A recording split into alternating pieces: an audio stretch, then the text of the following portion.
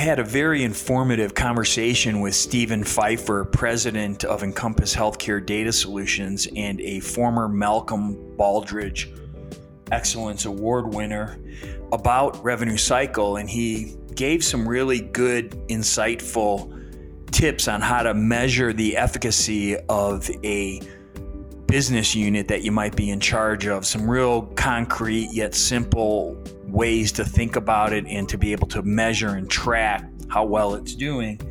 And he also talked a little bit about some of the common mistakes that people make when they're trying to buy RCM services. And so it was really nice to have an insider's perspective on this most important part of healthcare. So enjoy and get out your notepads. I think you're going to learn a few things.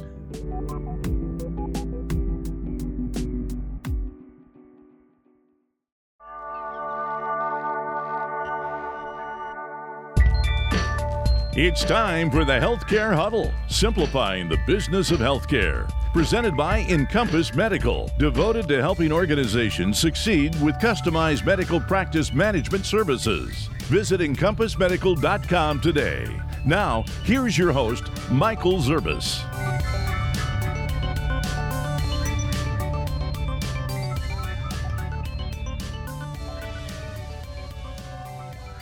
I'm very happy today to have Stephen Pfeiffer join the show.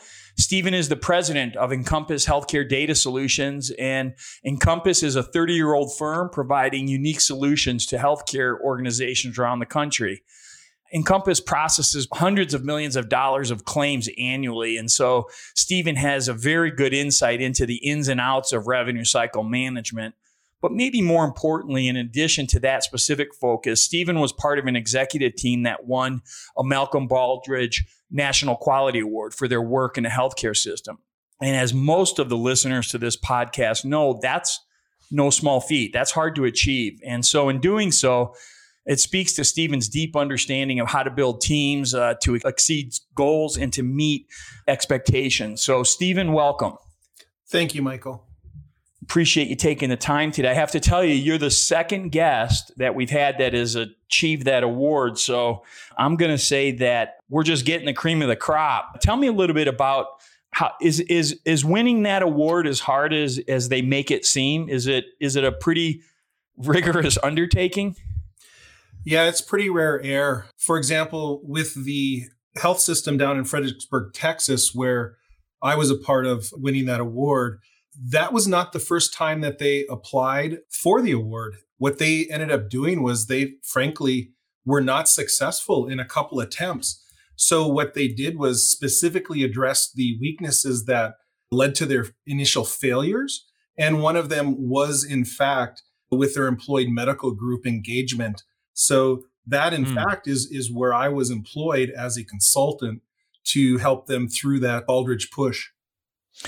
It's interesting because I know a little bit about your background, and I know that you did work as a consultant. You've worked in healthcare systems. You've worked running practices in a lot of different capacities. And in that capacity, you've seen revenue cycle from kind of every different angle and perspective, right? And so I'm curious, based on that overall experience that you've had, how can you help our listeners evaluate an RCM team? So almost everybody that listens to this either has an in-house team or they're purchasing those services from an outside group, right? But they all have in common is this understanding that RCM has the singular and unique ability to derail an enterprise, no matter if it's a system size or a practice. So what are some of the ways that you've gone about evaluating the efficacy, or you could explain to our listeners how to think about that? I think initially it really comes down to what is the data showing. None of this conversation would be possible unless some type of data exists. And frankly, that may be the first red flag, is if your data is either non-existent or very weak. Having limited data does not allow you to really fully flesh out whether the issue is internal, if you do your own billing, or external, if you move that to a third-party vendor. The reality is it does start with the data, and we'll be speaking to much of that as we go forward today, I'm assuming. For example, the collection rate, whether it be net collections, etc., that most fees are based off of, that really is going to be the culmination of the effort.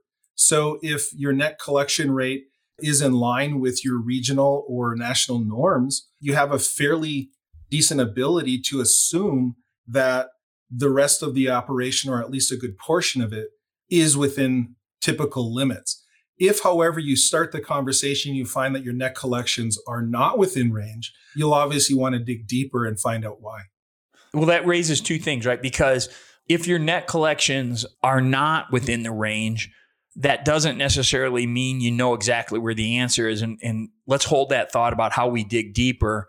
But if we go to net collections and you're in the range, I would still argue, and I know you would argue this too, is that still means you have to have other metrics, because maybe you have the potential to be an outlier and be in the top decile and not be in the range, right? Just being in the range means nothing's terribly broken, but it doesn't mean it's working at top efficiency. So if that's true, what are some of the other metrics that people should be looking at?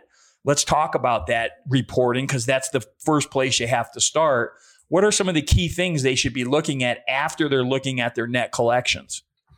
I think a hot topic today is clearly denials. If the denial rate itself, the initial denial rate, is within norm, which is typically 10% or less, then again, it doesn't mean that the forensic sort of exploration stops. It just means that that portion is likely not to be causing your problems. I think you stated it correctly that even if net collections look okay, that does not indicate that you just stop and sort of high five yourself. What that indicates is you should look deeper and deeper, regardless if you find problems or that you find no problem. Quite honestly, I think I spend more time looking and digging into those environments that I've consulted with, where the initial data is strongly suggestive that, everything is looking okay. But frankly, there's room for improvement in any enterprise. And for that reason, you sort of continue the search in other areas. So when we talk about denials, I know that you're a big proponent, because I've talked with you previously about this, of really understanding what type of denials that you're getting, right? And so there's a stratification of the denial type. And I think that many, even third-party vendors, but certainly a lot of in-house teams don't understand or don't go through the work that's required to stratify all of the different types of denials, because some are actionable and some aren't, right? And you want to know which is which I would think, to know where to put your energy. So what are some of the broad categories of denial? So we understand that we need to look at our net collections. Then we want to look at our denials. And as we take another step further, we're saying, hey, denials should be looked at kind of in some of these categories. What would that be? You're exactly right. Let me turn back just for a second, though, to set the stage a little bit better. Yep. Inside the denial environment, what you really have is, it's common to express things in terms of initial denials. However, an initial denial ultimately does not necessarily equate to non-payment. So it's much better to look at things sort of in categories. For example, you would have an initial denial. You may have a partial pay denial, where something denied, you ultimately resubmitted with additional info, etc., received partial payment. And then the ultimate, in my mind, is what are your zero pay denials? That is where you've absolutely failed to collect on that particular claim. So with zero pay denials, it's a much better gauge overall of indicating how successful your platform and your billing is to collecting dollars versus the initial denial rate. The initial denial rate oftentimes is wildly different than a zero pay denial rate. A zero pay denial rate that sits at around, let's say, 1% to 2% is highly suggestive that you have a really well-run enterprise in fighting and combating some denials that either should not have been denied initially, or the insurance company needed additional information and there was a breakdown, let's say, in another area of the RCM billing cycle. So circling back to answer your question specifically, the best places that I've seen really break down the denials into one of several categories, and that can be 10, 13 or more. And they would really be able to point a finger very precisely at any point along the continuum of RCM. It starts obviously at the front.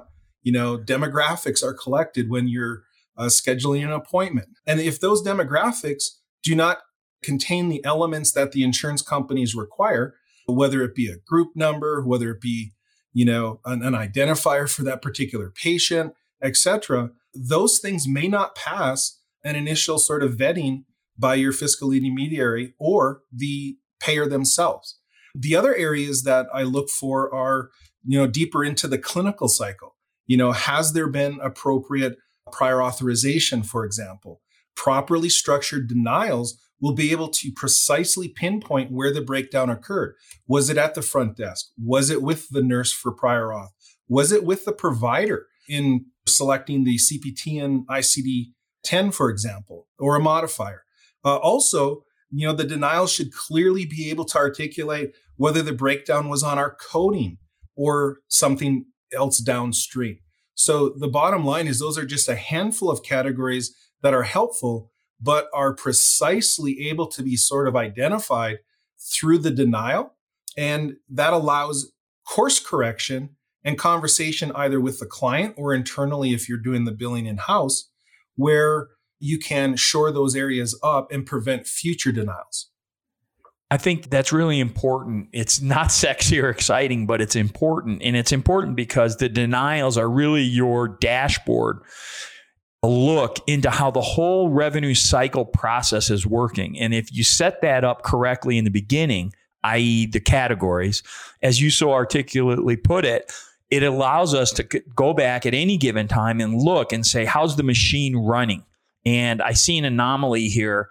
And so that tells me, like you said, it's in this area or this area. And then you can go and work those processes. My experience in running organizations has been that what I call organizational drift happens all the time. You set up the greatest process and system in the world, inevitably, and it takes you months to get everyone to agree and understand and set the system up. And then inevitably, one patient comes through that system, whatever it is, clinical, business, and there's a one-off, and somehow miraculously, the one-off now becomes the new norm. And so that drift happens. It just happens. And this denials is the dashboard that I think many physician owners don't spend enough time looking at. They just assume that it's working okay. And so I think your point is spot on, and I wanted to emphasize it. But I want to go back and have you hammer home another point. This zero pay denial, I think, is really important. And tell me if you've had the same experience. But when I was running a large system or a practice or a large practice or even a small practice, all too often, denials would come through and they were never quote unquote worked. And so it was kind of, we're not going to chase it. And this was whether or not I had an in-house team or a third party team. The third party didn't want to chase it for their reasons, which maybe you can elucidate.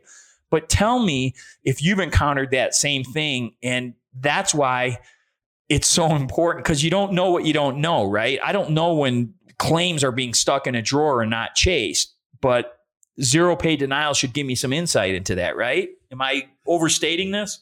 No, not at all. I think the zero pay is a great indicator, again, of the prowess of the RCM itself, whether that's a third party or internal, to really effectuate payment. And, for example, one of the cool metrics that I like to sort of suggest to some management and C-suite people is using a ratio between initial denial and zero pay, because it is that effective at sort of bird dogging how your process is efficient or not. But let me back up and sort of be a bit more specific.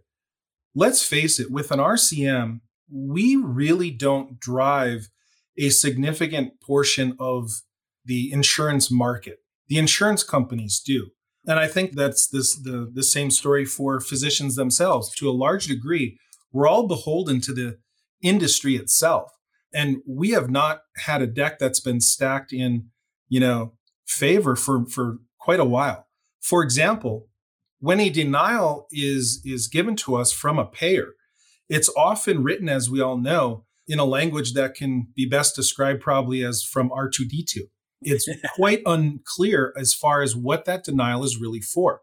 So part of what I think we're trying to elucidate here is the fact that the best RCMs will have a process where they can take that R2D2 denial reason code and articulate it in a more clear fashion for those physicians who don't understand denials to really understand. And what they end up doing is simply put it into two buckets typically. This has been my experience and it's been very effective. First is it an actionable denial or is it informational? If it's strictly informational, that is not something that should require or get a lot of your time from your staff or yourself or your management team. However, if it is in fact an actionable denial, which means if we do something, if we resubmit with X, Y, or Z piece of information, we will have this successful payment.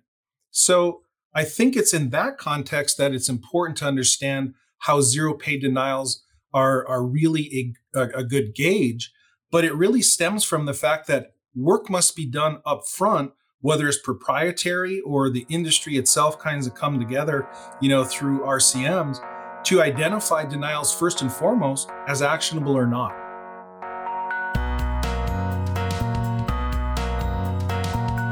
Encompass Healthcare Data Solutions provides full suite IT managed services and security solutions in order for companies to operate successfully in the current highly connected environment. Has your company chosen to increase remote working capacity? Has your company been looking to transition more of its IT infrastructure to the cloud? The Encompass team has helped numerous client partners adapt their business infrastructure to be more remote friendly while improving their security posture.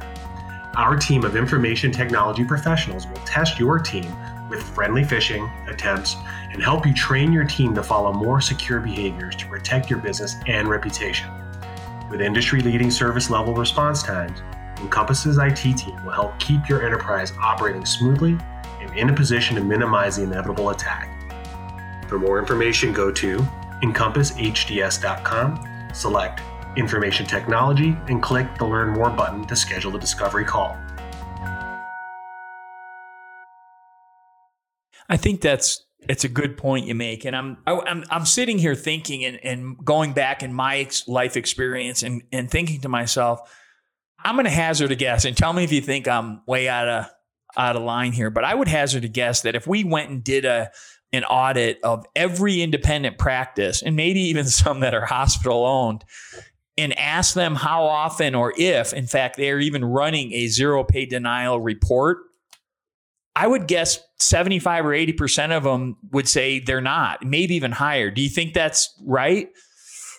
I think it's certain that the majority definitely are not aware or really paying attention to zero pay.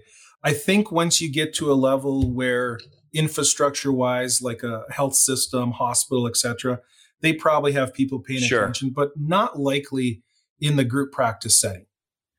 And I'm hopeful that's one thing that people will take away from this that you're helping us understand is get that report and start understanding it and reading it. And it kind of leads me to my next thought, though, is that so there's this challenge, right? If I have an in-house team, I've got an RCM director or a manager who's running that division, and I'm trusting that they, in fact, are doing what they're supposed to be doing.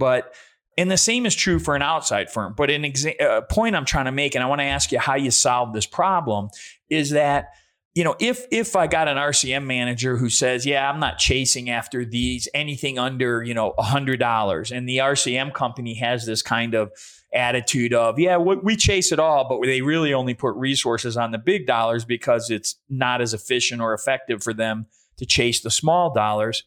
If you're an owner of a practice or a surgery center, or how do you know that that's going on? How do you know that, in essence, yes, the zero pay denials will show me what is being paid or what isn't and what percentage, but how do I know that, in fact, on the $200 claim that we got paid $50, they're not just saying we'll call it good, even though there's another $125 they could go chase, right? And so I've found that to be a real problem in the industry. It's this doggedness or a lack thereof. I think one of the first places that they would probably have some success looking to ensure that either is not happening, I think in the context that you presented this, would be in your allowables that you have with each of your payer by CPT or code or whatever. So, for example, if a 99213 office visit was expecting to be reimbursed at $125, for example, and you find that your average over a year or whatever time frame is something closer to 115 or 110, you really have to step back and say, what is causing that? And frankly, with something as commonplace as that particular code, anything less than the full allowable should be very, very rare. So again, if you take a time frame like, a year and look backwards, you would expect near full payment almost all the time. Anything less is a clear red flag that somebody is not following up on something. And it is a high confidence presumption that it was a denial that they simply didn't follow up. Those are real troubling for, folks who own the business, like a physician, to make sure that the folks that they have working for them are in fact looking at the nickels and dimes as much as the dollars. And frankly, I would add caution to, anyone who does have suspicion that the nickels and dimes are not being looked after. They need to understand that, frankly, having a process where you go after a lower dollar CPT is not actually very time consuming. That's part of the learning process when you set up these environments where you have your denial reason codes broke down by actionable, non-actionable. You follow that up with the actionable ones that can be assigned to precise teams based on what that denial reason was. So a code that suggests that it was a problem at the front desk would immediately be assigned automatically with no hands on this, where the people who created or allowed that problem to happen are the ones fixing it. So there's a feedback loop. Conversely, if you find out that it is the physician, a sendback, for example, would identify through the coding team that we probably need to either have an alternate code selected or the like. But again, it reinforces a feedback loop that we can have course correction that doesn't just keep getting fixed, but in fact reduces the overall denials as we go forward. So to encapsulate kind of up until this point, it starts with developing an appropriate and robust reporting package that is delivered to key stakeholders. And that reporting package has to be then benchmarked by region or practice or some combination thereof so that there's identifiable and mutually agreed upon target metrics for that we can measure performance against, right? We should be doing better or at least as good as this group or this cohort. And it leads me kind of to, now that we've set the stage for what are some of the specific things and in general how you would look at an RCM, is the role of audits. And so I'll tell you, I have a bias. I'm a big believer in outside audits because if I ask the same people to do the work, to do the audit, if they're making mistakes, they may not catch them in the audit. One would argue if they were going to, they would have caught them real time. And two, some humans don't want to do an audit that may show that they have, in fact, been maybe not chasing as hard or as good, or there's a flaw in the process that they didn't catch. Tell me if you've used audits, what you think about them, and if they're a good tool, and can they be done in-house by the same people, maybe being too tough? Yeah, I think to compare and contrast where your position is versus my experiences, I find great value both in internal audits as well as external. So why would that be? Internally, I think too few times you actually have leadership proposing and having a policy that really relies on self-audits. So I think that, from my perspective, is where a tremendous amount of value is missed if a self-audit is in fact left out. Just having a chance for a coder, for example, to go back to work that they've done prior and look back at that, not in the heat of the moment, etc., provides real value and allows sort of course corrections to happen naturally. They're self-identified. But as you sort of go up further the chain, obviously having audits done by managers and directors internally can very, very quickly find problems that can be course corrected right away. Now, ultimately, I agree with you. You have to have some type of external participation here. And whether that is, with a formal third party that does nothing but audits, or even partnering with, other folks in your region where you would do their audit potentially, they would do some of yours. That kind of audit sharing is not uncommon and it's really encouraged. So for all those reasons, I find a balance of audits, both internal and external, to be the most valuable versus one or the other.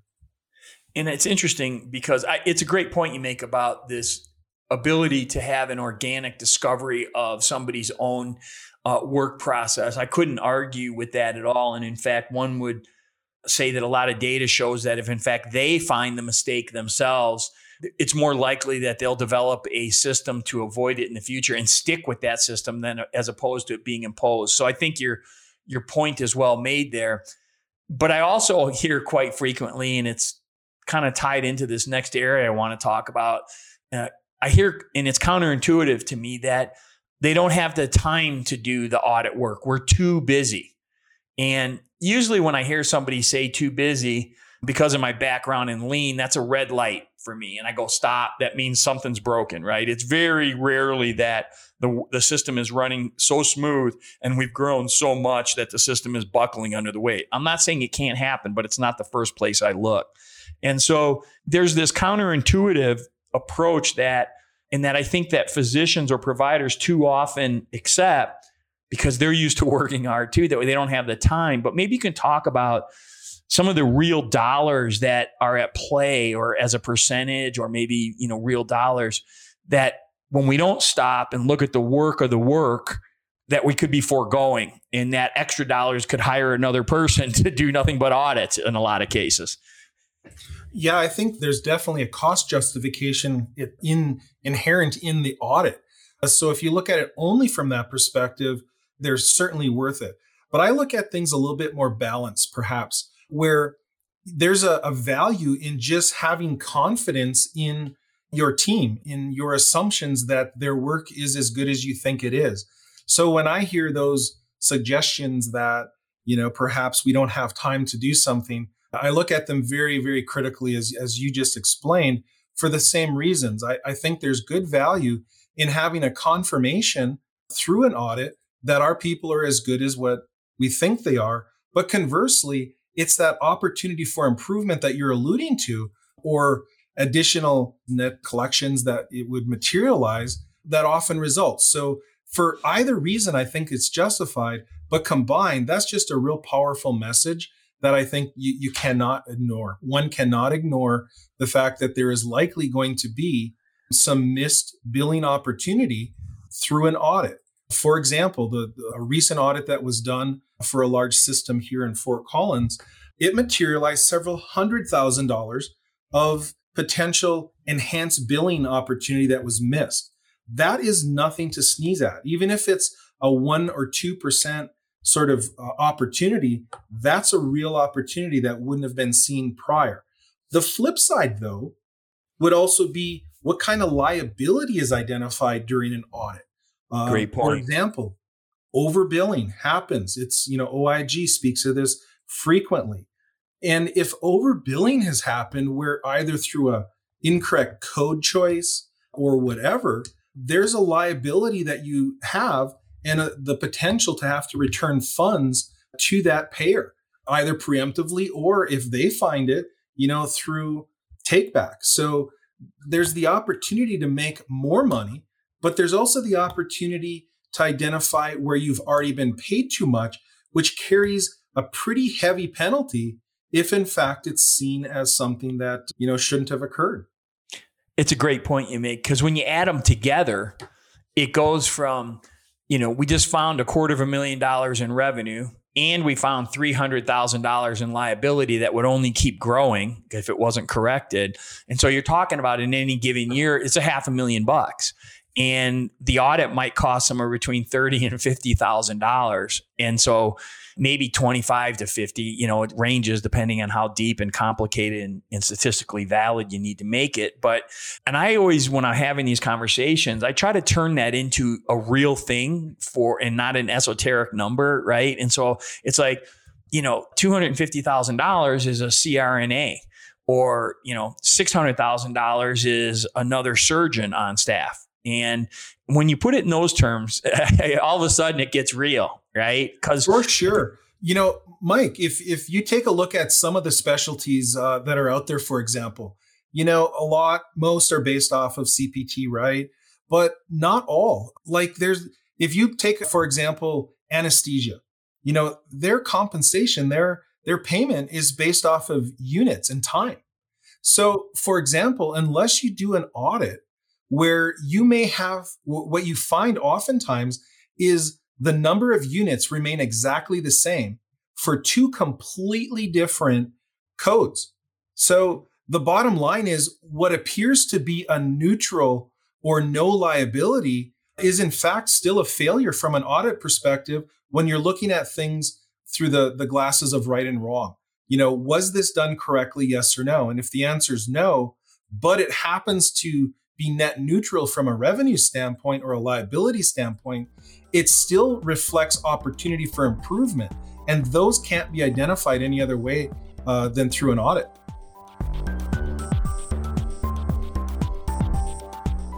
Encompass aims to put the provider back in control of the healthcare equation. The payer enrollment and provider privileging service takes advantage of long relationships with both private and government payers to help reduce the cost of avoidable denials. The largest denial class is a payer-identified credentialing error. Encompass's team focuses exclusively on satisfying the reattestation needs, maintenance of expirables, and complete taxonomy accuracy for your providers to help capture all that is due to you from each payer. Some of our current clients have seen their provider revenues increase by up to $50,000 a year by having the Encompass payer enrollment and privileging team focus on management of the intentionally complex and cumbersome payer enrollment process. Contact us today to learn more about Encompass's payer enrollment and privileging process and how we can help improve your revenue capture through strategic and focused payer enrollment management. For more information, go to encompassHDS.com, select Credentialing and Payer Enrollment, and click the Learn More button to schedule a discovery call. Yeah, it's a great point. And, as I see practices being squeezed around the country, squeezed in terms of an increased documentation burden, regulatory burdens, and decreasing reimbursement. This is like an easy no-brainer way to go find extra money that's been laying there. And so I really strongly encourage anybody to make sure that they're doing this because it's your money, it's their money. And if they don't take it, the insurance companies are happy to gleefully rub their hands together and say thank you. And so you've done the work, you've invested in the infrastructure and the people and your own education. You should go and do this because I've never been part of an audit, and maybe you have, you can speak to this, that hasn't found significant liability and significant revenue. Have you ever had one come back where you go, oh, that wasn't even worth the time doing it? Never in 30 plus years. Me either. It's why I say it's a no-brainer. It's almost guaranteed. And it is a guarantee. It's 100% guarantee that the cost of the audit will pay for itself. And so if there's an inaction or a frozenness, I'm hopeful that people will get over that hurdle and do this work. It kind of leads me to this frozenness and hurdle that I also see that I think is important. I will say in all my years of being in healthcare, I'd say of all the groups and practices and systems, of everybody that was working with a third-party vendor or even an in-house group, let me just say everybody that was doing RCM, half of them were unhappy with the results that we're getting. Either they could see it from the reports or they had this niggling feeling in there that this doesn't feel quite right. And I looked at some benchmarking and these numbers don't seem right. Yet almost all of them don't pull the trigger to make a move. So that's my thesis. Either confirm or deny, and then let's talk about why you think that's the case. So I think overall, I would definitely agree with that premise.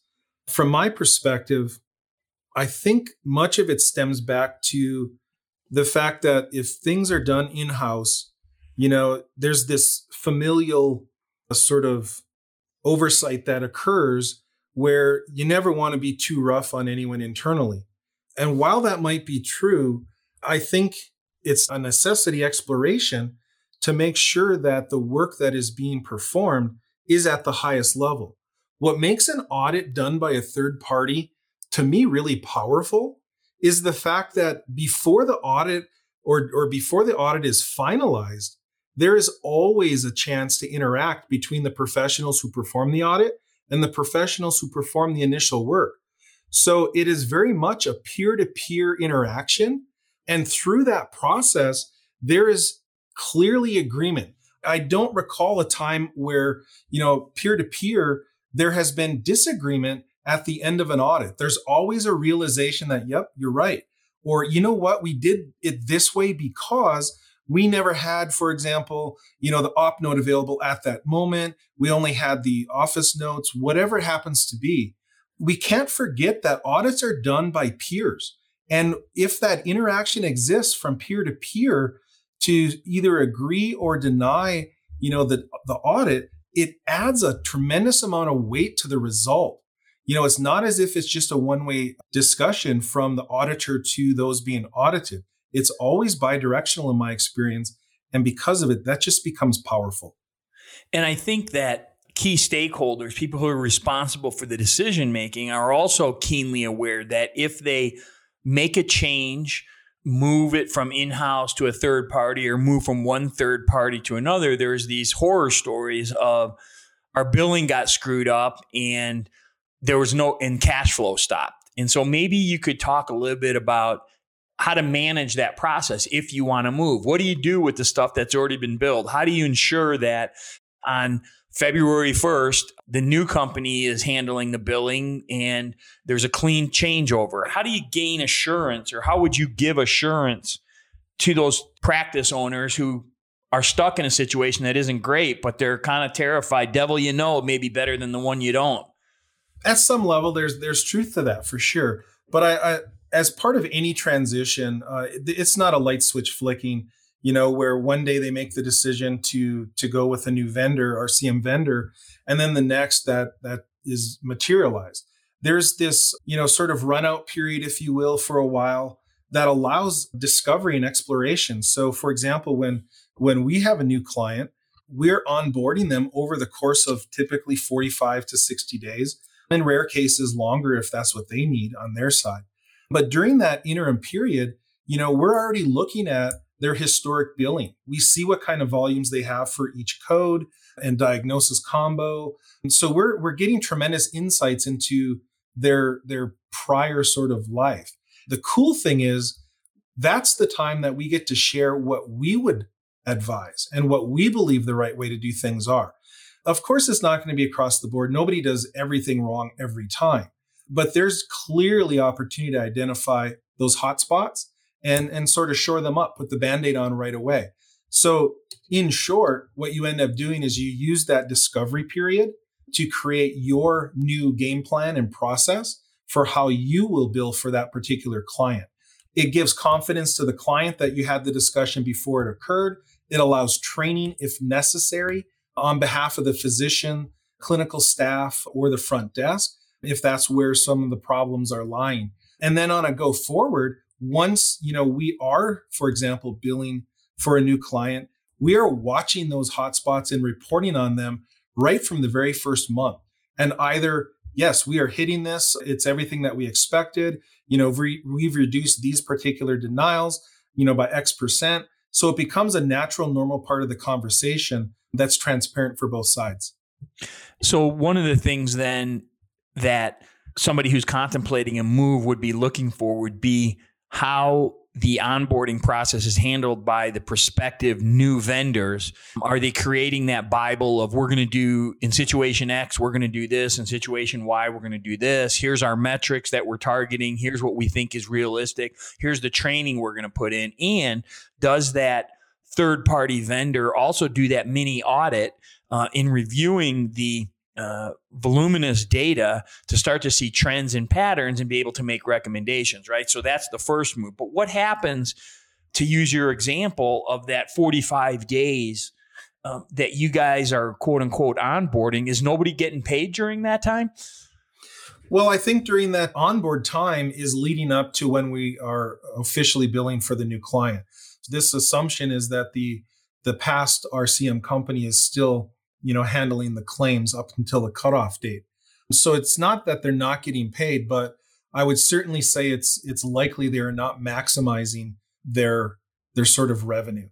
Now, because they're still using the old vendor. Because they're still using the old vendor. Now, obviously, it's encouraged for anything that we discuss that either we can share that directly with another RCM vendor. I think in my experience, we're very collegial with each other, or the client themselves can actually ask for certain things to change in this interim period as well. But that really is more of a relationship between them and their old vendor than anything.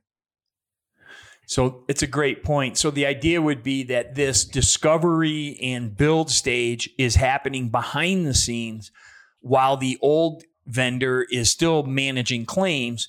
Then there's the switch over agreed upon once all of that discovery, due diligence, and process formulation has been agreed on a specific date. And then who's handling all of the claims that were up until that point? Let's just use my example, February 1st. So who's taking care of the money from February 1st backwards? We know the new company starting February 1st is going to handle all those claims. What do you do with that bolus of money that's already been submitted? There's a couple of options realistically. Assuming your February 1st cutover date, where we would take any claims and work that, materialize after the start date, and the old vendor would continue working any claims right up until that. And I'll give you kind of a worst case example. Let's say that a patient is seen the very last day before the cutover. If you look at this from a calendar perspective, it's literally within 1 day of when we're going to take over. However, that old RCM vendor is going to really follow that through. So it's going to, assuming that it's a patient who has insurance, it will go through the insurance process, and that would be paid theoretically in between 12 and 40 days for most, and a little bit longer for other payers. And if there's a responsible patient balance from that after the ERA EOB sort of hits, then it would likely remain the responsibility through AR of the prior vendor. So those cutover dates are quite frankly key for both sides, both the old vendor as well as us, so that we know what our responsibility is. All too often, and it is fairly common, and it's why I think, frankly, that RCM vendors do maintain really good relationships with their peers, is there is some confusion on the payment side from the payer, from the insurance. If they, for example, send us a check as the new primary biller for a clinic or an entity, and it really was from a data service that preceded when we took over, rightfully, we need to turn those dollars over to the prior billing company to coordinate sort of their payment processing and posting. Reconcile. And vice versa. If they receive a check for a data service that is on our side of the fence, they would turn that over to us. Bottom line is it's doable, and the horror stories of no money comes in and the practice goes bankrupt are, to me, it's stuff of urban legend, really. I'm not saying that you have a bad RCM company and you hire one that's bad or worse, that there isn't going to be problems. But someone's got to actively work to figure out how not to get any money in someplace. Yeah, I don't recall any situation that's approaching no money. There's ways to improve, obviously, collections, and rather significantly, but to use the term like no money, I just don't think that that's realistic.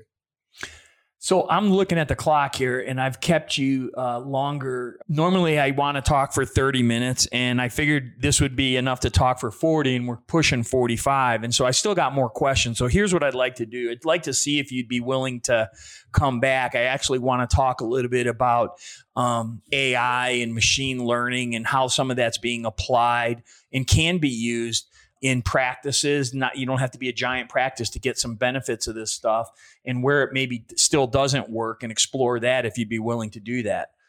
Oh, absolutely. That's actually the fun side of RCM. I am more than happy to continue that discussion. Well, let me do this. Let me say thanks for taking us into some of the details and actually kind of pulling the curtain back on some of the things that people can be asking for and targets that they should be looking at in terms of metrics. I think it's going to be highly beneficial. And so thank you for that. Anyone who wants to contact me, please reach out to my email at spfeifer@encompassHDS.com. That is SPFEIFFER at Encompass, ENCOMPASSHDS.com. That's perfect. And thank you for your time today, Stephen. And I'll look to have you back and we can talk about R2D2 in a little bit more detail. Excellent. Take care, Michael. All right. Thanks again.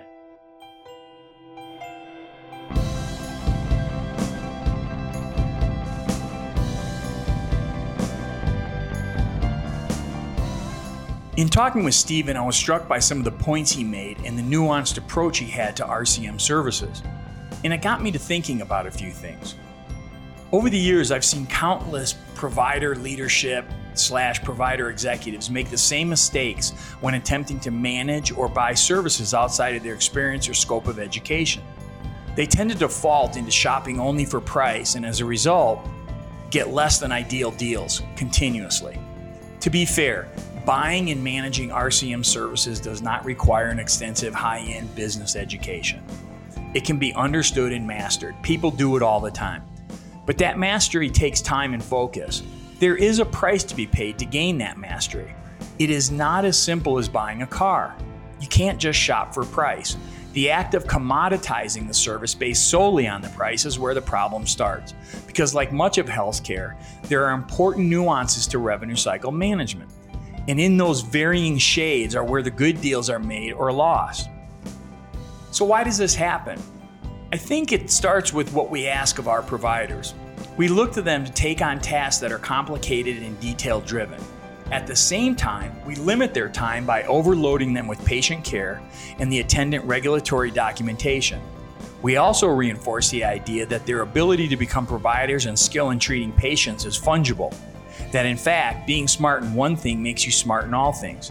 And lastly, our healthcare ecosystem does not encourage people to admit they do not know. That admission is seen as a sign of weakness and ineffectiveness. In an October 2019 article published in the Journal of American Medical Association, research estimated that the range of waste in our healthcare system was between $760 and $935 billion annually. You heard me right, between $760 and $935 billion annually. That's 25% of our total healthcare spending for the country. To put that number in perspective, that range is larger than the annual nominal GDP of every country in Africa, every country in South America except one, and most countries in Europe.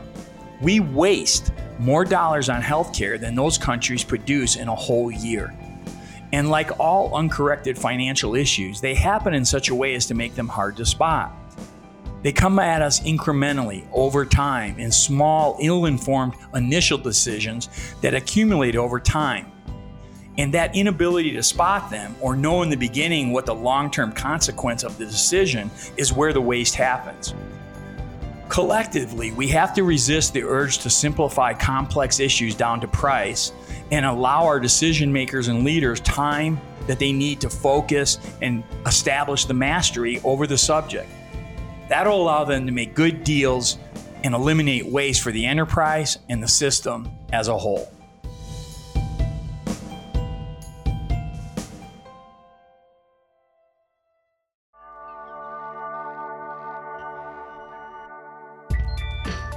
You've been listening to the Healthcare Huddle, simplifying the business of healthcare. For more information, show notes, guest profiles, and more, visit EncompassMedical.com and subscribe to the podcast at Apple iTunes, Overcast, Google, or wherever you get your podcast.